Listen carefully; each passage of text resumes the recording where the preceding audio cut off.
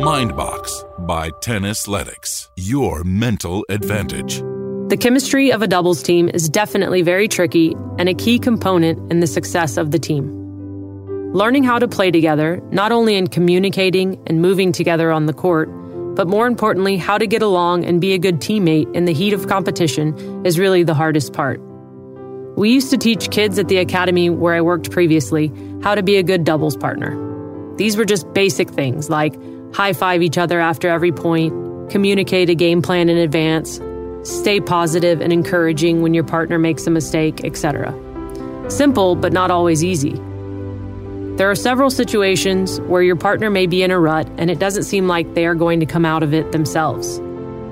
In order to salvage the match, it a lot of times can really come down to how well their partner can bring them out of it.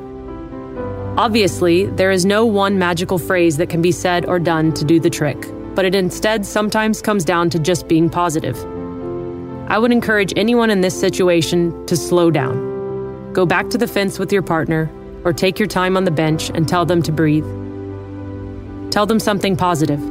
Hey, it's fine. We're fine. We can do this. Let's go right here. Make it about you as partners and a team instead of focusing on them and what they are struggling with.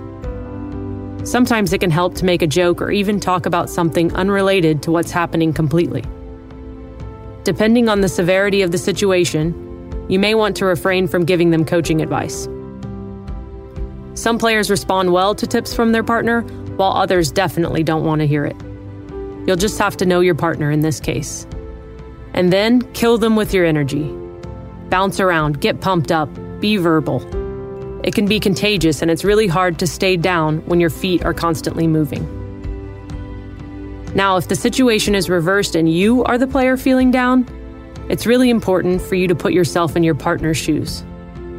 Do you really want to be playing with someone that you are having to drag around the court and constantly try and pick up? Does this give you a good shot at winning? I'll tell you, from being in that position many times, the answer is no. It's exhausting and the opposite of fun. The best thing you can do is stop apologizing, bring your energy level up, and change your thoughts. If this doesn't change the way you are performing, then do the best you can to support your partner.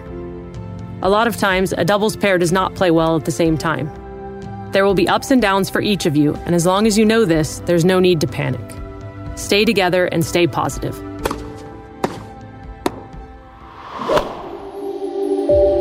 Mindbox by Tennisletics, your mental advantage.